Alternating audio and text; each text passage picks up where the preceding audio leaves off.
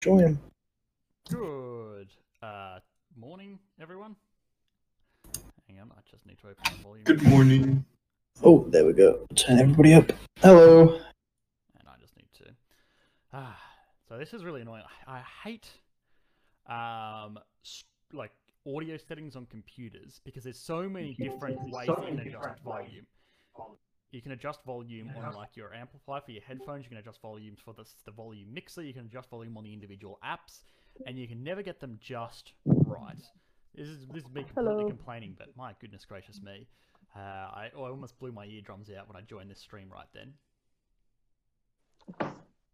But anyway, that's just that sounds unpleasant. Oh my god. There's so much to unpack in this video. I can't write an entire thing for it. I have one part done. That's all right. Take your time. By the way, Captain, we still have our schedule with the lovely game developers after. Oh boy. After this, so isn't it 2 o'clock in the morning for you though? That's all right. It's all right. Okay. Red Bull, my good man. Red Bull and other substances, so it's fine. I'll be good. All right. I have a question. To economics explain, like, what would you consider the most important industry for like world industry, or like how do I say it? For like the world, for like the economy is how do I say it? What the most important world industry is at the moment? Yeah, like you could say maybe oil or something, computers. I don't know. Well, I mean, the biggest growth industry has certainly been computers, at least in the last sort of 3 or so decades. But that doesn't mean that they're inherently more important in a sense. I suppose, realistically, I'd probably say farming, right, if we're talking about importance, because, realistically, we could probably live in a world without computers. We could probably live in a world without oil. But man, if farming stopped, we would be fucked. So, I mean, that's the best answer I can give you, but... I mean, realistically, a lot of them are dependent on one another, right? Computers, as they exist to benefit, like, productive capacity of mankind, would be useless without industries to facilitate that usefulness in. And in the same way, things like oil have been massively benefited through, technical revolutions. The way that we can model oil fields and stuff like that now using computers would be unheard of, 50 years ago. So they kind of feed off each other. You can't look at any particular industry in isolation, I feel. And say it's like more important than the other, all right? Yeah, that's right. But yeah, I mean, I think, look, I mean, if I had to pick, farming, I suppose. It's obviously crucial to humanity and humankind and all that kind of stuff. Anyway, so I'll start off before too many people join. Just by saying, as always, I really hope that all of you guys are staying safe and amongst all of the craziness in the world right now. Staying inside if you can, making sure you wash your hands plenty, and not doing anything silly like all of those people that were out on Bondi Beach the other day. Genuinely, look, obviously, we're living through history, and it's just one of those things that, be sensible, guys. Outside of that, though, I just want to make sure that people on the YouTube live stream can hear me and everyone else clearly.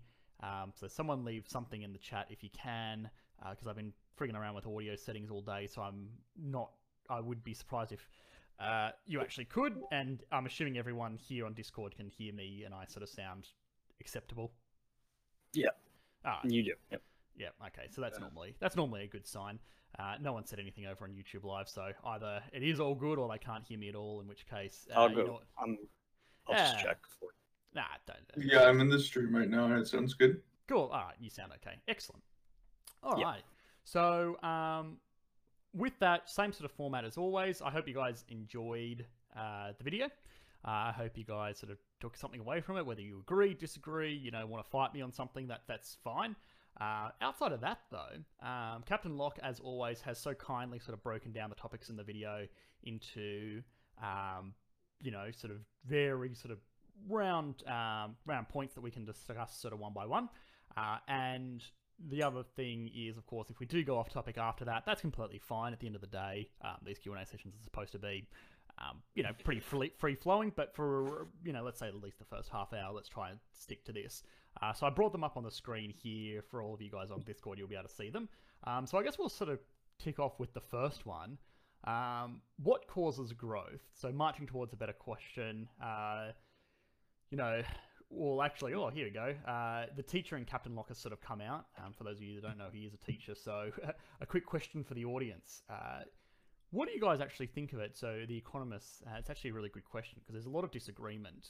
What do you guys think of using GDP, gross domestic product, as like pretty much the sole figure that we look at when we're looking at growth? Almost all the figures you'll hear are about, when we're talking about growth, is GDP growth. As the teacher, I really want to answer. Well, look, I mean, obviously, it's open for him. She said GDP is not great. Yeah, I hate it. I hate it so much. Yeah, and look, I have opinions on GDP, but I'll keep those to myself until like someone, I don't know if your microphone's working, but if you want to share them, it's often a really good one because a lot of people just sort of take it for granted, and perhaps people that are new to economics as a discipline, just sort of have heard about it, but just sort of, don't really think too much about it. Clarify, I hate it because people take it for granted. That's the only reason why I hate it. Yeah, I just like it mainly because it could be taken out of context. Like 10% GDP sounds amazing, but again, like you said in the video, if you use short-term debt to facilitate that, then the numbers artificially increased. Yeah. So I'd say maybe a 10-year GDP or a nominal and real GDP, and make those different. Make that difference, known, is a far better use of most economists' time, as well as I personally believe. Even then, there are still better metrics to measure output. Yeah. I mean, what would be if you had like a go-to to show one figure for how an economy is going? What would you use? I would not use any investment index. I'd personally like to use consumer trust or the credit rating of a country. Those two might go in hand in explaining how consumers feel, because again, most economies are based around consumerism. Yeah. Well, most modern economies. I mean, the issue with credit scores, I guess, on a national level is they're quantitative figures. They're not nominal. So it's once you've got a AAA credit rating, that's it. You can't really improve on that, and that doesn't necessarily mean that, but. I think it's really good, and so for people that may not sort of have too much skin in the game for this, I really want to understand what GDP is, and then sort of look at the limitations of it. Then we're going to get back to SpencerBot 15's question because it is a really, really good one. But for now, look, GDP or gross domestic product is basically the sum total of all the transactions within reason that take place within an economy. So it's consumer spending plus investment plus government spending plus net exports. So basically, if you spend money on anything or money changes hands, outside of very, very fringe cases, it's going to be included in the GDP figures, which is, it's sort of a very sort of broad way of sort of looking at how much money there is sort of running around an economy. The idea and the rationale is that if there's more money changing hands, that means a few things. People have more money for starters, and it also means that there's more goods and services being sort of created and exchanged in an economy, which means more people are improving their quality of life. The assumption is if you're buying lots and lots of stuff and exchanging lots and lots of money, you are improving your quality of life. You're maybe buying that brand new car or that new watch or whatever it is that you buy, a private school education. It doesn't really matter. The assumption is that if you're purchasing something, it's going to improve your quality of life in some way. Now, that's all fine and dandy, but the problem is that sometimes... Sometimes GDP picks up figures that are kind of sort of more or less irrelevant, and it sort of picks it up in a weird way where it might not be truly indicative of how great an economy actually is. So, for example, if you have more people in a society, I'm going to mute you because you're doing a lot. If you have more people in a society, obviously there's more hands to change money between, and more transactions, even if it's this sort of a lower amount for each individual person, means that you're going to have a higher GDP. So a really effective way to increase your GDP is just to have lots and lots of children. And that's where like a purchasing power parity GDP comes in to an extent as well, because it also calculates, how much you can buy for X amount of dollars, and somewhat tailors that for the amount of people. So there are a lot of limitations, and GDP oftentimes just isn't a be-all and end-all. The analogy that I use is that it's somewhat like a rev counter or a tachometer in your car. It can tell you some stuff. It's not a completely useless figure at all. Not by any means. But it's not the only thing that you should be looking out for. If your tachometer sort of reads 6,000 RPM, oh, okay, fantastic. That's great. But it doesn't really mean anything without context. If that's 6,000 RPM in a nice Ferrari, a V12 or something like that, that's a completely healthy engine. If that's in a 4-cylinder tractor engine, well, you are going to blow up. And the same is true. You can have 6,000 RPM and it can be sort of running smooth, but if you got a check engine light on, same sort of thing. There are more metrics to look at than just this singular figure, and people tend to obsess over it because it is how we generally measure growth. And growth has a lot of feedback things. If an economy grows year on year, the political party in power will look really, really good. If an economy does not grow based on GDP figures, so if it has 2 quarters of negative growth on these GDP figures, it's said to be in a recession. So there's a lot of, I suppose, marketing almost in a sense around making sure that figure looks fantastic above other things, debt ratios, household income, inequality, actual genuine purchasing power, quality of life, living standards, human development indexes. So there's a lot more to look at in an economy to determine if it is actually good. So I think that's a really big one, and I want you guys all to take that away. So with that out of the way, rant over about GDP. SpencerBot15 had a really good question. You said in the video that debt is a major problem for our economy. However, much of this debt was taken on because it was so artificially cheap due to reckless monetary policy by central banks across the globe. Since the gold standard did not seem to hurt price cycles of innovation when it was around, do you think turning currencies back into sound money could prevent as much debt from being created in the future to help debt bubbles in the future? All right, so fair bit to unpack with this one, and that was probably, to be honest, more a question for Thursday's video, where we address modern monetary theory, which of course sort of looks at very granularly how money works in today's society. But look, in general, no. Look, to be honest, I'm not a big fan of this whole gold standard for a few reasons. One, it is ultimately limiting on an economy.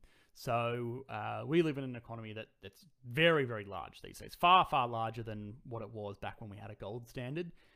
And it ultimately is a hindrance there where you sort of base your currency off this artificially limited supply. Now, some people really like the idea that, there's something real there. I can hand this money in and I've got something, backing it up. I can go down to the bank and I can take these, yellow lumps of metal away with me, and that sounds fantastic. But there's 2 things I want to sort of you to consider in terms of limitations there. One, there was still fractional reserve banking when we had a gold standard. So to an extent, a much more limited extent than what we had now, there was more paper currency out there than we had gold to back up. So while you could effectively go into a bank and sort of say, yep, I want my gold, please, and they would have to honor it, there wasn't enough for everyone to do that. And the same sort of thing happens today. Now, obviously, that was considered what we call a run on the bank. And that was very, very bad, just as it is very, very bad today. But the thing is, with a, unbased currency, something that's completely backed by, a central bank and nothing else, we don't have those sorts of instances. Worst case scenario, commercial banks can just phone up the central bank, say, hey, mate, I'm in a bit of a pickle. I need some cash. There you go, they've got it. So your deposits are more or less guaranteed. So if anything, it actually gives you a lot of security there. I think the big limitation is, of course, it kind of pulls the limiting cap, I suppose, out of inflation, which is a problem that a lot of people have. That, obviously my currency is more or less stable because it's pegged to this finite resource, but as soon as I sort of pull it away from that finite resource, there's no limit to sort of how valueless it can become. Now, look, that is what it is. Generally, inflation is kind of like a positive force within reason on an economy for a few reasons. But The really big one I want you to take away from this is the second one, and it's kind of more of a philosophical question that you have to really ask yourself. What gives money value? A lot of it is, you know, the ability, like it has some actual genuine tangible value. This is something that I really hammered in the last video. You know, it facilitates trade. It's universally accepted. It's very, very convenient to send, you know, internationally overseas in an instant in some cases. And that's something that you can't really do with gold. You know, if I wanted to send money to a colleague in America to facilitate a, you know, a foreign exchange trade on some kind of option or whatever it may be, well, if we had a gold standard, I mean, I suppose I could still sort of wire in money electronically, but if we were using something that was very, very much based in that, perhaps I'd have to mail him some paper receipts, or, I don't know, like literally send him some gold. It's a bit clunky. It's not as instantaneous. Eventually the form of currency, the gold, would have to be transferred. And let's just talk about the transferring gold as a logistical problem is a nightmare. It's, you know, there's so much risk in it, and there's cases where, you know, shipping gold over from one country to another, where the ship goes down, that gold is gone. It is now at the bottom of the sea, and you know, for future treasure explorers to find. Yep. But and that's exactly right. So cash, as we know it today, you know, digits on a computer screen or little paper rectangles actually have a lot of value in the sense that they alleviate a lot of those problems. In the same way that a computer alleviates some problems, you know, of organization or number crunching or whatever, so too do these rectangles. Now, what is inherently more valuable about gold than these paper rectangles? Gold bugs love them. That's about it. Yeah. That seems to be it. In my world, I look at them and it's Yeah. you know, I can't, you know, use gold in any other capacity other than to appease you know, people who are gold bugs. Yep. I mean, it has some industrial capacity. I think they line the engine bays of very high performance cars with gold, and I don't know, rich people seem to like putting it on milkshakes for some reason. But you know, outside of that, no, I mean, it's kind of just an inert metal that sort of sits there. There's nothing really that gives gold value more so than these paper rectangles. It's just what we agree. Also, that's a really good point. They say that people, gold has value because we say it has value. In the same way that for the same reason as we say that this paper rectangle has value. That's exactly right. That's exactly right. So it's a really, really good question. I'm not a big fan of gold standard, and actually, in fact, I'm not even a big fan of gold as an investment class anymore. It used to be somewhat sort of negatively correlated with the stock market. It used to be the go-to item for diversifying risk, making sure that you've got some balance in your portfolio. But nowadays, it kind of just moves in line with the rest of the asset classes. We've seen, you know, even these days, you know, with all the uncertainty in the world, you would think that gold would have appreciated massively in value. It's not. It's gone down in value. So, yeah, it's kind of lost its thing, I think. But you know, hey, yeah, prove me wrong, I guess. Gold is used for a lot of electronics because it's a good conductor for metals. Yeah. We said. Can I ask you a question? Yeah, of course. Well, we said gold had some limited commercial applications, but yeah, it's not what makes it valuable. So anyway, someone had a question. Go ahead. I want to ask about countries like Jordan.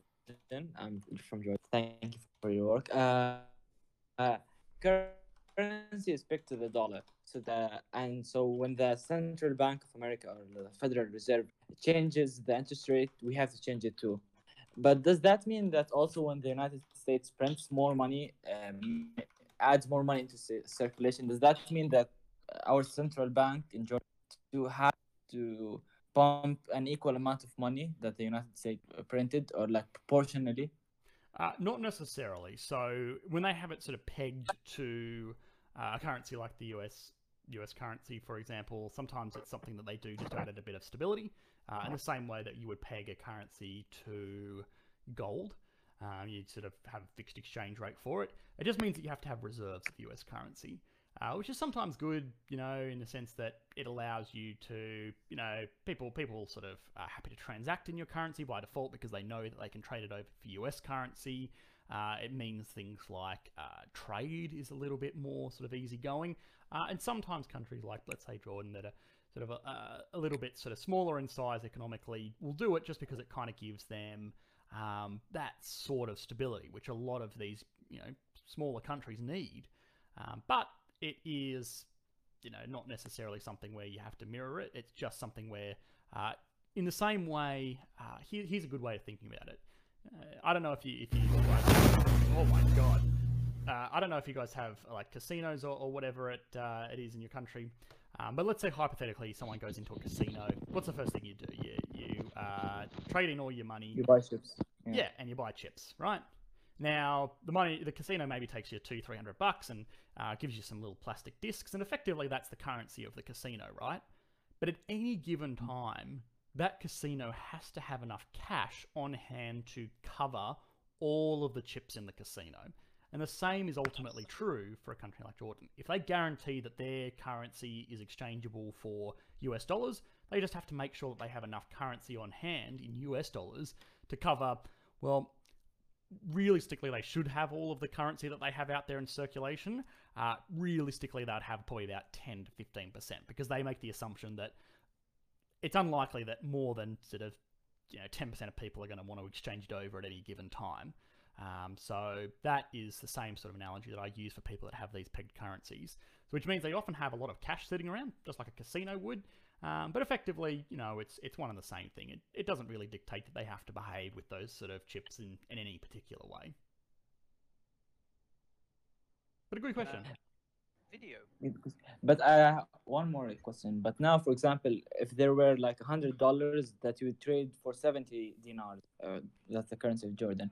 Yep. So if we now have $120, but we still have the same 70 dinars, does that mean that the dinar it becomes more expensive? So does that mean that we have to print money just to keep the same interest rate, the same exchange rate fixed? Yeah, so here's the thing. Not really. If you've got sufficient enough currency reserves, so I would assume the government of Jordan or the central bank would have sufficient currency reserves that whatever they say the currency exchange is, so let's say it's $1 dinar for $1 US dollar, for ease of doing business, let's just say that's the case, okay? It's pretty much the case that it will stay there. If America prints a shit ton more currency, normally in a free-floating exchange market, normally what that would mean is that the US dollar becomes less valuable. Let's say it goes down to 50 cents per you can buy $2 US for your one dinar, and that's cool. That's how sort of market forces normally work. But if the central bank or the government of Jordan sort of says, nope, it's going to be it's 1 for 1 no matter what, here's how the trade's going to go. If you were selling US dollars to buy a dinar, then you wouldn't accept anything less than 1 for $1. And in the same way, if you were buying US dollars for dinar, you wouldn't accept anything more than $1 for $1 dinar. It's just sort of, because I know if I'm getting, let's say I have $1 US and someone says, okay, I'll only give you 50 cents dinar for that, I'd be like, no, I'll just go to your government and they'll do it for free. They'll do it for 1 for 1. And in the same way, if you have $1 dinar and someone's offering you 50 cents US for it, you'll be like, oh, no, I'll just go to my government and they'll do it 1 for 1. So that's where it kind of equalizes that price level. They have to have really sufficient currency reserves to achieve that, but eventually it becomes sort of a self-fulfilling prophecy that no one really exchanges outside of the government. Hopefully that makes sense. Does that make sense? Yes, it does. Thank you very much. Yeah, cool. All right, no worries. Someone else had a question about the video, I think. It was very quiet. I have a... Oh, sorry. Thank you, man. I wanted to ask you, why did you mention the fourth industrial revolution in the video? Because I think it's kind of a big topic when we come to the revolutions, and you totally haven't mentioned it in the video. I wanted to ask why. Enlighten us. What's the fourth industrial revolution? Well, the cloud computing revolution, the rise of AI, sort of that. Yeah. So, few things to unpack there.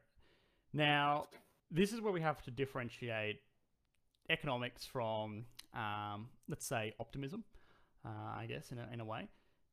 Cloud computing, AI, things of that nature. Now, they are all very exciting and innovative fields, but they're not something that would pertain to an industrial revolution in and of themselves. while they may help business, and I know they're certainly very sort of, amazing technologies, they're not sufficient enough that they would drive global economic growth on their own back. Computers that made its way into every office in America, things like electronic mail, computer-aided design, that was sufficient enough. We went from a society that had no computers to a society that had computers, and we know how much we use computers today. They're almost, unavoidable and irreplaceable in our modern lives. Going from a society that has computers with basic access to the internet, a few Excel spreadsheets, to a computer that has these, amazing gadgets and gizmos and whatever, is not as big as a leap. It wouldn't sort of, in my opinion and in most economists' opinion, all we're doing is improving on existing technology. In the same way that, the second industrial revolution, where we had internal combustion engines and stuff like that, if you look at a Ford Model T and then compare it to, a Tesla Model S, Tesla Model S doesn't use an internal combustion engine. Let's say, a new Mercedes. Man, those things are day and night. Like, it looks like a completely irrelevant technology. But moving it from a society that didn't have any cars, used horses, to a society that did have cars is much bigger of a leap than moving from a car that, maybe had 20 horsepower and can only go 60 miles an hour to a car that has, 500 horsepower and can go 200 miles an hour. It's just sort of incremental innovation rather than a huge leap. So you can disagree with me there, but I would not call that a new industrial revolution in and of itself. AI, potentially, but we don't have AI yet, do we? Oh, yeah, I think you're right in a sense. I really disagree with you on that, but I think arguing, especially right now, about whether AI is a huge leap forward or not, it's actually doesn't make sense. So, yeah, let's just leave it there. Thank you. No, not a problem at all. And hey, I want to be. I can't even get I do really on Netflix right now. Well, okay. Obviously, current issues aside, I really want to be like there's a famous quote by. We're not trying to get on Netflix. Okay, power hungry pandas, obviously in the middle of a dogfighting ring. Sorry, Power. Yeah. So they. There's a really great quote by Paul Krugman, I think. Yeah. And someone will link the picture where who's sort of sitting down and sort of saying, "Oh yeah, I don't think the internet's going to have anything more to do on society than a fax machine." And God, how wrong was he, right? So hey, fingers crossed. In 20 years' time, I look like a fucking idiot when someone pulls up this live stream. I'm saying, AIs and cloud computing, not a big deal. Just incremental improvement on current technology. I got a question for you since you brought up Tesla and everything else. Yes. What do you think of Starlink? If you are aware of it. I mean, it's pretty cool, right? Like the idea of having sort of... Because I think that it would be a second revolution in the internet. It would bring 3 billion people into the internet market, and I think that would be a really good engine for growth. Yeah, you're thinking really low then, because for me, I look at that and I see that this is a space revolution. Yeah, we are on the. I don't want to speculate and talk about optimism, but if we're going to be talking about a future industrial revolution, space is likely, or the capacity for us to colonize and industrialize, our local space is definitely a likelihood. Let's finally I become. I have a question. I have a question regarding the numbers about GDP. Yeah. Like a more accurate metric that we can use to measure GDP. What about some way? I know it'd be really hard to measure, but some way to measure like the aggregate demand of consumers, or like how much the median person in an economy can like buy in that economy over time. GDP does measure aggregate demand in a society. That's exactly what it does. Can I ask something? Can you explain the GDP itself, like the sectors inside it, like in details, if you may? Well, I'm talking about more like how much purchasing power a family has in an economy specifically, not more, because GDP also measures like businesses and things.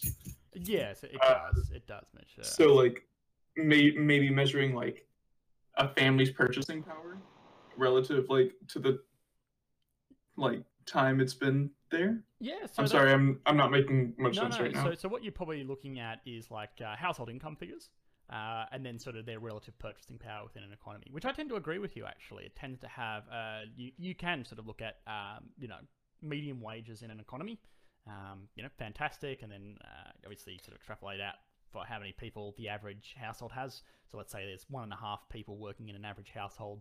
I don't know if that figure's true for any particular economy, but so we can say, we'll look at the median wage is $40,000 and an average household has an income of $60,000. What does that buy them in an economy? Is it buying them more of a consumer price index sort of basket 1 year to the next? And that would sort of count as growth. And, sort of people getting more wealthy or sort of producing more. Yeah, I actually agree with you. I think that's probably a really good way of doing things. The only thing is, my God, is it hard to measure. It is really hard to measure. You have to think of,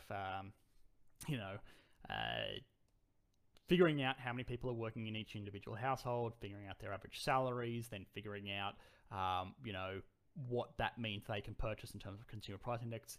And the other thing is it's a bit slower. Wages tend to react slower than actual spending in an economy. So sometimes by the time, you see sort of negative influences on this figure, it's already too late to react to things. But I think long term, if you're sort of looking back at how we actually went, I think you're completely right. I think it's a much better way of looking at it. So, good-o. I've got a question about the global response to COVID. So we're seeing a lot of countries toying with the idea of freezing rents and mortgage repayments. Yep. So obviously that's essentially freezing any investment value in a lot of illiquid assets. Yep. I was thinking about that equation where you've got money supply times velocity is equal to the price of your aggregate goods sold in a year times the quantity of your goods. Right. The money supply is not really increasing, as far as I can see, proportionally to the velocity of the money supply if they're freeing up so much income by simultaneously providing stimulus to a lot of people. Is there a risk that this could cause prices to skyrocket in some places? So you're saying that for housing in particular? No, for consumer goods. Because I'm imagining that these illiquid assets that they're freezing prices of would actually be losing value. Right, and you're saying, and that would make sense. And you're saying perhaps people have more free cash now, so they can sort of spend more of their income on like consumer goods and things like that. Is that what you're sort of alluding to? Yeah, so at least you probably have more knowledge than I do. Like obviously here in Australia that they've been discussing doing that with rent and mortgages. But then they've also jacked up job seeker allowance and the COVID stimulus, and it's to the point where a lot of people who were previously working are actually now receiving more money than they were while they're employed. Yeah, and that is the case. Yeah, it's like $1,100 a fortnight, which is obviously nothing to write home about, but it's still a livable wage. You can actually do all right on $1,100, depending on where it is that you live. In Sydney, forget about it. In in a rural sort of country town, yeah, fair enough. You do pretty well for that. Now and the COVID stimulus on top of that, which is another $500 a fortnight. So you're sitting on $1,600 a fortnight unemployed. No, it's $1,100 a fortnight. It's $550, which is the standard New Start allowance, plus $550, which is the COVID sort of extension. So that brings it to $1,100 a fortnight, which again is still quite all right. And on top of rent allowances and things like that, you're probably bringing in like, let's say, $1,300 a fortnight. But that's semantics. Now, there's a few things to unpack there with your question, and in my sort of experience, what you're afraid of is that sort of pumping all this money out to people, especially when you sort of take away their rental expense, is going to increase prices for other bits and bobs in a society. And look, the answer to that is yes, it effectively could. But there's two ways to think about. There's two things that cause an inflation in prices. The first is an increase in demand. Now, demand is made up of people that are willing and able to purchase something. So if you increase people's household income, that means that more people are able to purchase X item. And it also means if they feel a little bit wealthier, perhaps they're more willing to purchase it as well. You know, I'm more willing to purchase, I don't know, that new plasma screen TV because, hey, don't worry about it, Darl. We don't have to pay rent for 6 months. I'm sure there are conversations like that happening all over Australia right now. So yeah, maybe we'll see an increase in the purchase price of plasma screen TVs because demand has increased for them. Because people are saying, oh, well, look, I'm going to be in quarantine for 6 months. Don't have to pay rent for 6 months. I'm getting this fancy new job seeker allowance. Fantastic, you beauty. I'm going to go buy out a 72-inch TV. We're gonna live through this quarantine in style. So that increases the demand for, let's say, 72-inch plasma screen TVs. You beauty. Now, the other thing that's going to happen to that is... I think you overestimate how much free money people have. I do. Because a lot of people also lose their jobs, so they lose their source of income. It's one thing that you don't have to pay rent, but if you have no income, you can't spend it on additional resources either. I'm specifically interested in the situation in Australia where they are receiving a lot of money and they're also discussing pausing rent and mortgages. Yeah. So all other things being... I mean, the government always can take over paying rent on behalf of the people. That's a compromise that can be done. What they're saying is that rent will just freeze for 6 months, which of course frees up a lot of money. Now, I hear what you're saying, Franti, that, yeah, you know, a lot of people aren't in the position that, oh yeah, we'll just go out and do it. But also, look, you know, you are here talking to me on an economics forum. Chances are you're better with money than the average person is, because the average person out there is a freaking idiot. If they get a bit of money in their pocket, they're going to go and spend it. That's why we're in this goddamn mess. Anyway, all other things being equal, ceteris paribus, yes, you know, we are going to see something where people are going to have more free cash flow, you know, in certain instances. Perhaps they lose their job and obviously it goes backwards, but let's just take it as a particular case study. I don't know if it's right or wrong. Obviously, we haven't seen the figures yet. Now, that is going to increase demand for 72-inch plasma screen TVs. Let's just all agree that we can agree on that, okay? That's what I really, really want here. Now, on the other side, the problem is we get 72-inch plasma screen TVs from China. Now, China has been out of action for close on 3 months now. You know, things like factories are only just starting to open up again. International shipping and things of the like is severely limited because, you know, not a lot of countries want to sort of operate their ports and stuff like that. Everything's going real slow, which means the supply of those TVs is actually decreased. Now, these are the two things that cause inflation. If there's an increase in demand, or if there's a decrease in supply, it means that people have to bid more for the, you know, let's say 10 or 15 TVs that are left in Australia, which means that you're going to see an increase in price. So hypothetically, yes, but my goodness, we have to make a lot of assumptions to come to that. But it'll be interesting to sort of see. In reality, I sort of think there's going to be sort of things outside of that perfect little assumption. Businesses going out of business, sales, you know, that have, I say stockpiles that they'll have to get through and stuff like that, which will sort of reduce the prices. I don't really sort of foresee an upward trend in consumer good prices, but I kind of like the theory. It's a very interesting thing to sort of pick apart. Taylor on the YouTube live stream sort of correctly said toilet paper. Yes, toilet paper will increase in price. There you go. That's my prediction. As wild as it is. That's a bit of prediction from me, if you would like. It exposed the vulnerability of our supply chains. Do you think that governments are going to take steps to rectify this so this vulnerability gets compensated in a time of crisis? Do you want my honest answer? Nope. People tend to, you know, we're like we're a blue sky society, you know. Businesses during good times are incentivized to operate for those good times. You know, they're incentivized to bring on massive profits, do stock buybacks, you know, deliver massive dividends so that the people in charge get massive bonuses. Everyone wins. They're not incentivized in such a way that they're planning over a 10-year period. The average CEO stays in the job for 5 years at max. It's different for every country, but realistically, they're not long-term planners. They want to make as much fucking money as possible in the shortest amount of time and get the fuck out, because no one wants to do that job for a long enough period of time.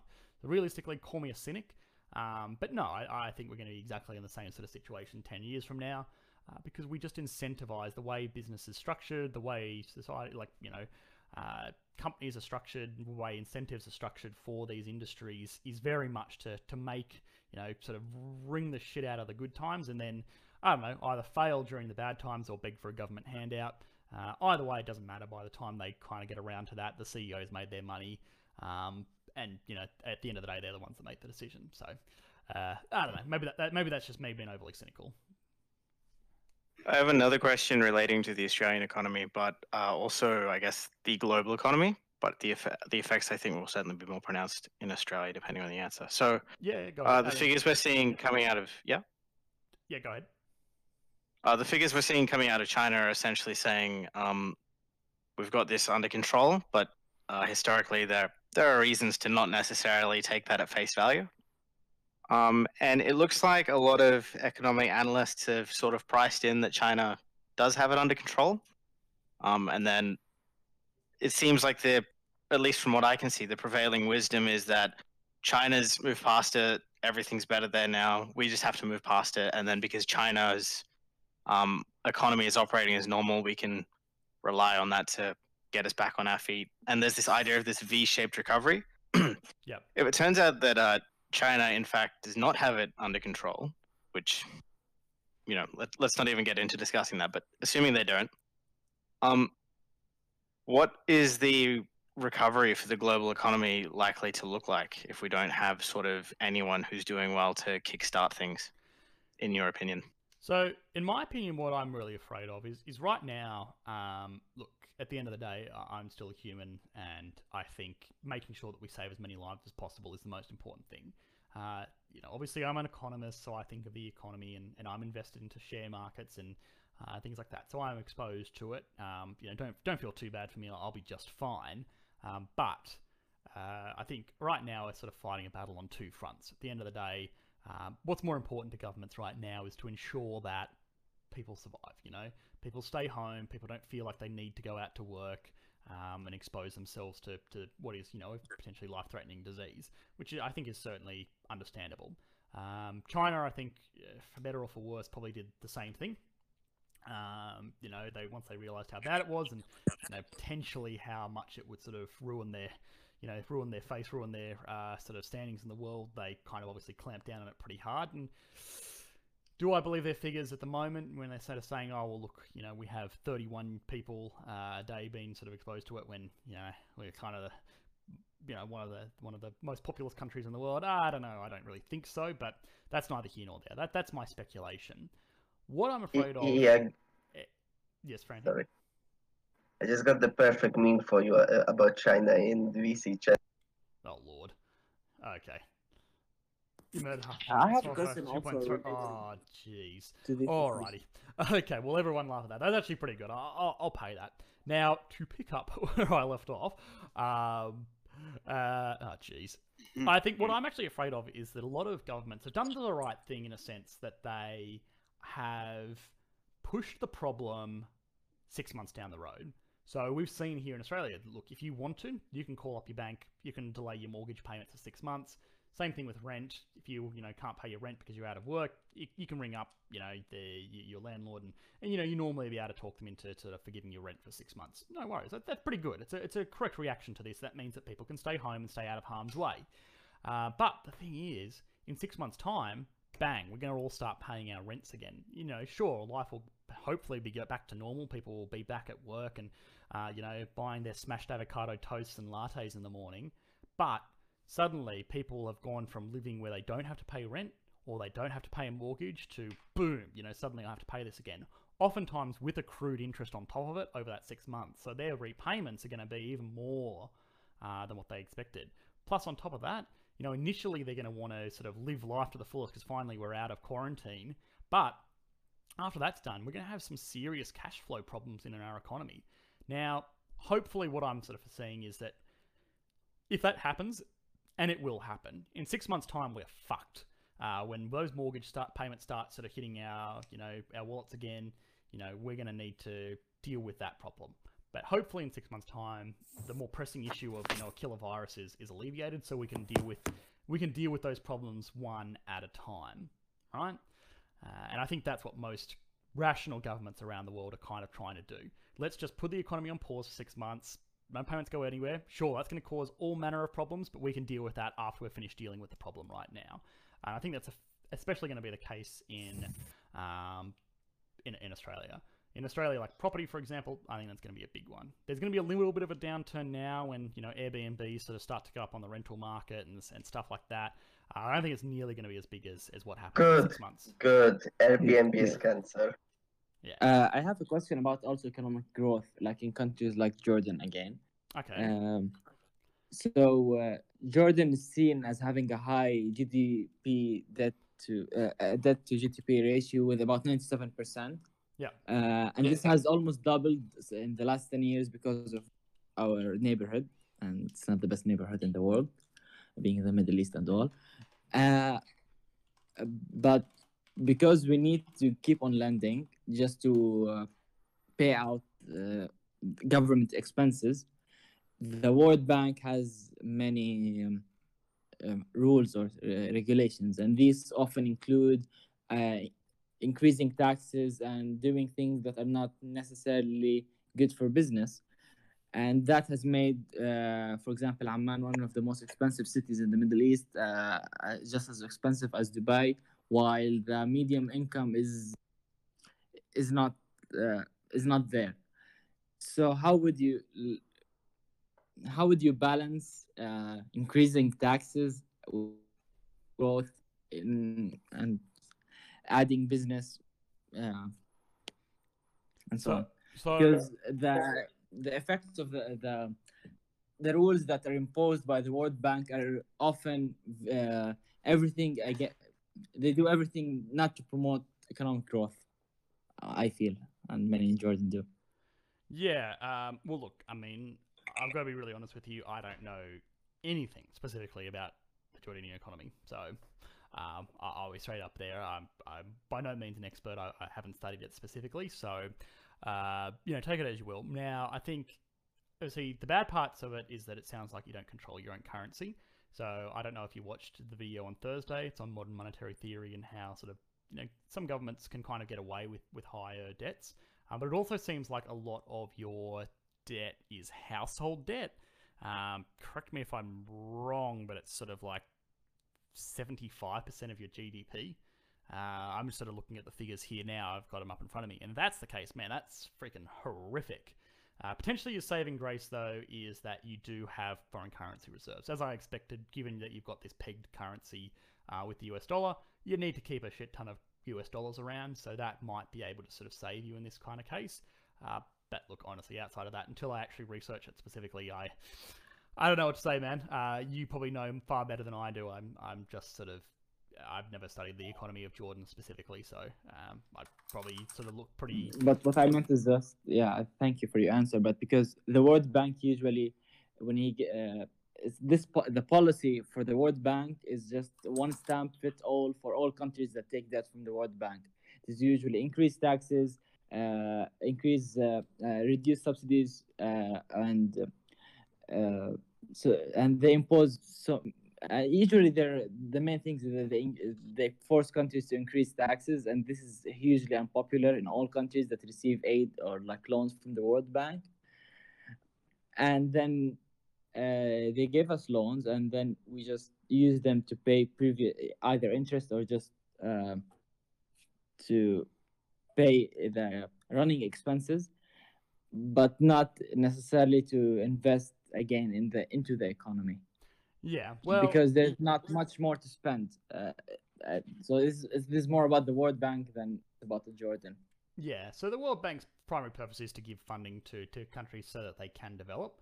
Obviously, if you take out a loan and you use it irresponsibly, well, I mean, there's not much to be said there. That's obviously a shitty situation for the people that didn't have the influence to control that decision.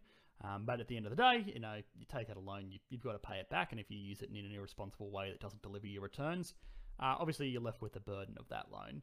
I don't know what the question is beyond that. Can I ask something else? The GDP itself, can you explain in percentage?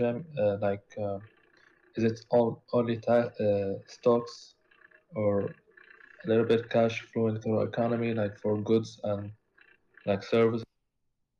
You're asking. Is it just that, or there is another sectors, another percentage that included in the GDP?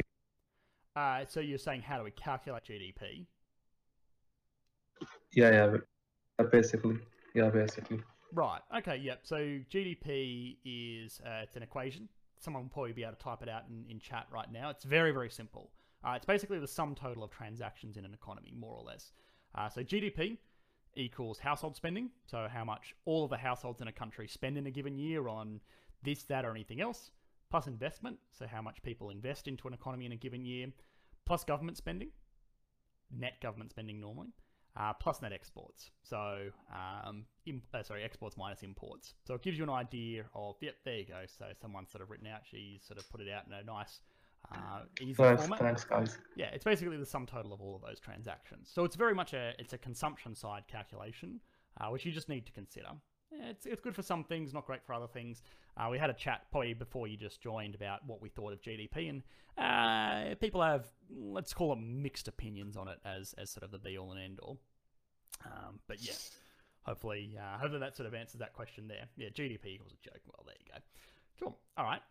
So I guess we will hand it over to one or two sort of last questions, and then I think I will need to go because we're working on something or other, me and Captain Locke, which is all very exciting.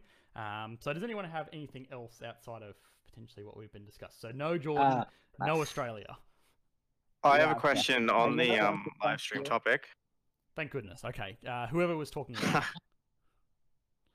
I guess I'll establish dominance by continuing to talk. So, on the topic of can an economy grow forever, I've heard about the idea of steady state economies, such as an economy that essentially, doesn't really grow or shrink by very much, or theoretically at all. Yeah. Although that seems a bit unrealistic. What might a steady state economy look like? Japan. In your opinion, isn't Japan sort of just stagnating before it begins to decline on its current trajectory, rather than being solid state? Or am I misunderstanding what a solid state economy is? Hasn't really done anything in 30 years. It's kind of just sat there. Yeah. So it's trying to grow. It still innovates, but I think there's sort of enough. It's kind of like,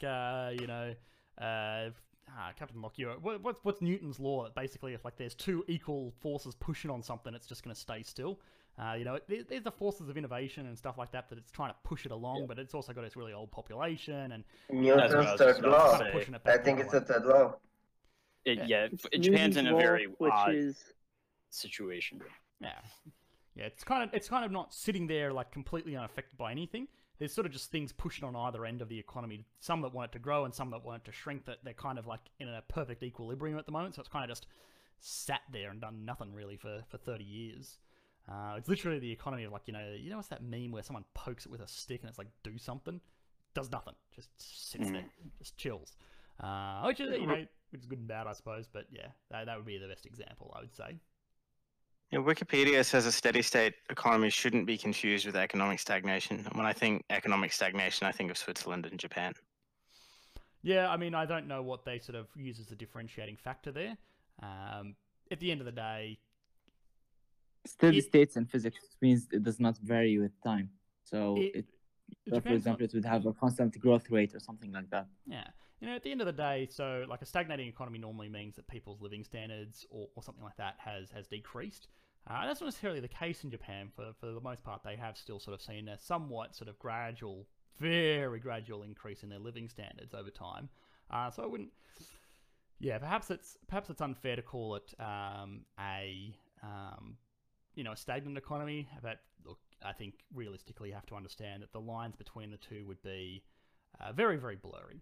And I suppose potentially the other thing is that Japan doesn't want to be steady state. All economies want to grow. So maybe that's another sort of point of differentiation as well. They're trying. They're really trying to grow.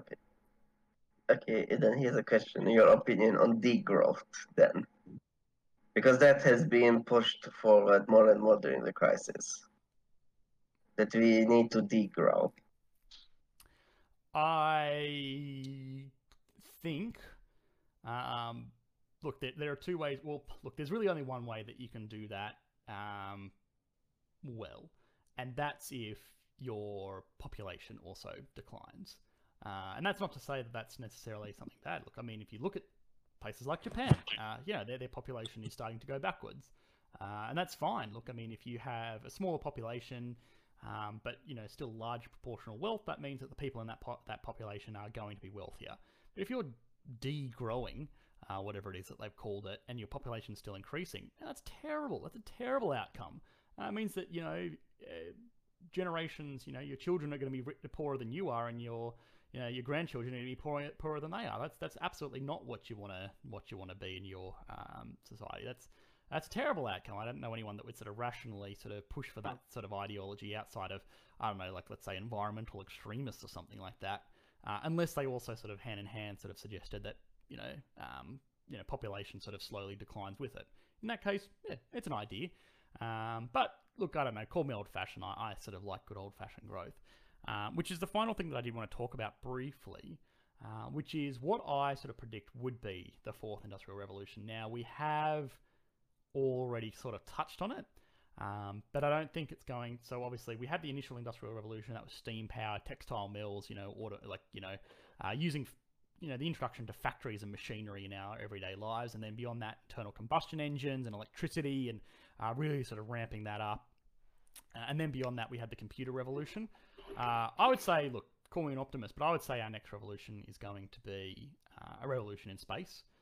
Utilizing sort of resources in space, utilizing for its beyond communication and sort of scientific endeavors, which is basically the only thing that we've really used it for so far. We're going to start utilizing it for a lot more.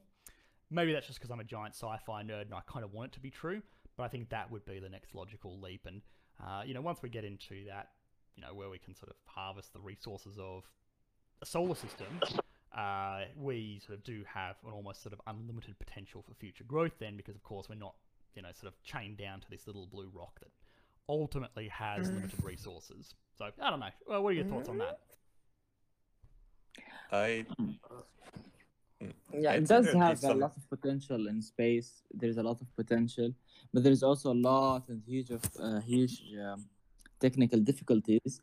I hope they're overcome, but I think we're a little bit far away, like at least 20 years far away, where space is a major industry that we could see any real GDP, like any growth from it. Yeah. And I just wanted to add one point, just if you could keep it in the back of your head in the future. Like, your videos have really been great, but if you could do a video idea about the World Bank and their theory about growth, because it's really, really highly controversial in many countries who actually receive funding from the World Bank. And thank you. May I interject on the topic of space? Sure, go ahead. Currently, there's one major problem with it, and it's basically energy, and it's thermodynamics. So, unfortunately, unless everybody, I just want to pause. Heat-seeking sword, probably one of the best people to talk about this. Sorry, go ahead. No. But yeah, what he's about to say is, very important.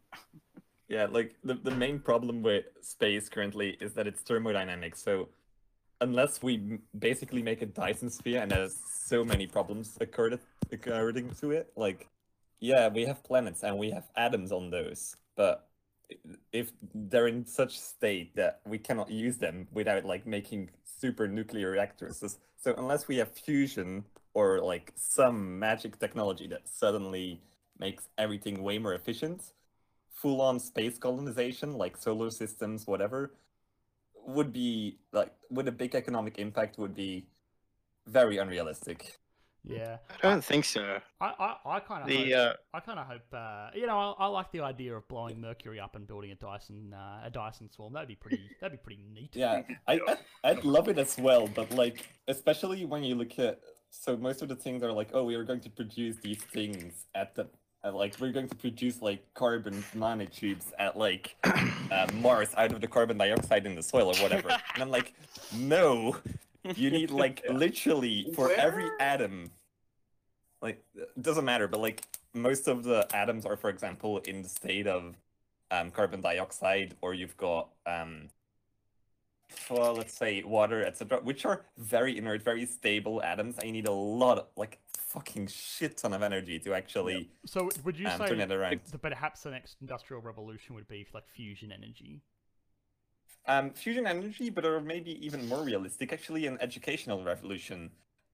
Like something as either AI that just becomes self-learning, or us that improve our ability to learn. Because, like, as you also mentioned in the video, we have our problem with labor. People are like taking extremely long to get educated, etc., etc., and they just choose simpler educations. But it's more realistic that on sooner basis, either with just way better teaching or some AI assistance. Like I heard like a AI assisted design that things become way easier to learn, and that might be the following revolution.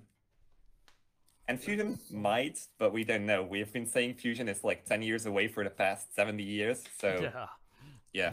Here's a suggestion on something we should do. We should just host a live Q&A where we exclusively just talk about space. Space exploration. Sounds fun. Like, no video, just... Well, I mean, I did do a video on making space economically viable, but Yes, it was like very, very unpopular, so Yeah. you guys suck. Let's do it. Don't do it for the views. Do it for you. Just do it for yourself. And do it for me as well. 'Cause you know. Heat-seeking sword, I think your idea of space economics is perhaps a bit far-fetched. You're looking a bit too far into the future. Realistic proposals for industrializing space involve bringing asteroids into orbit. Many of the asteroids in the asteroid belt. Yeah, I know. So bringing them into the orbit of Earth, and many of the asteroids in the asteroid belt have more metal content than all of the metal ever mined on Earth.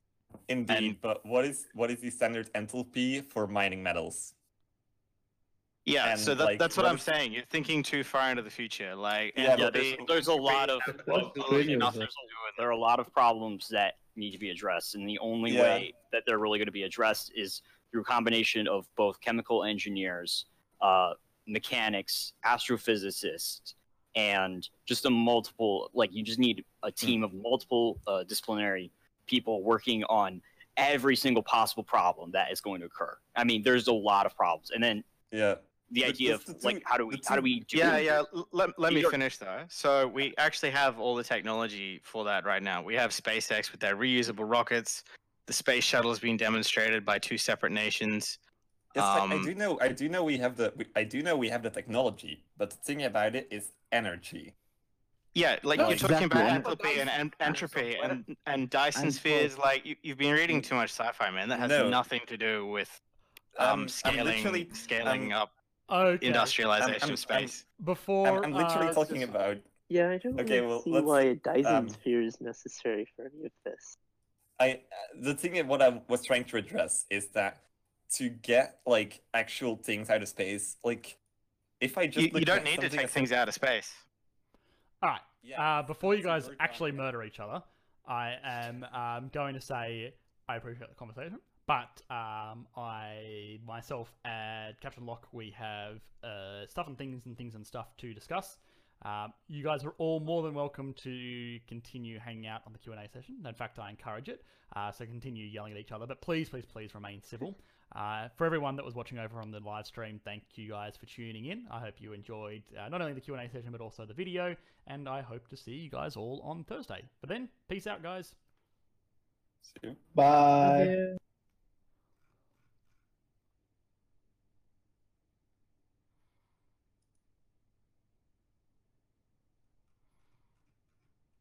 Ah.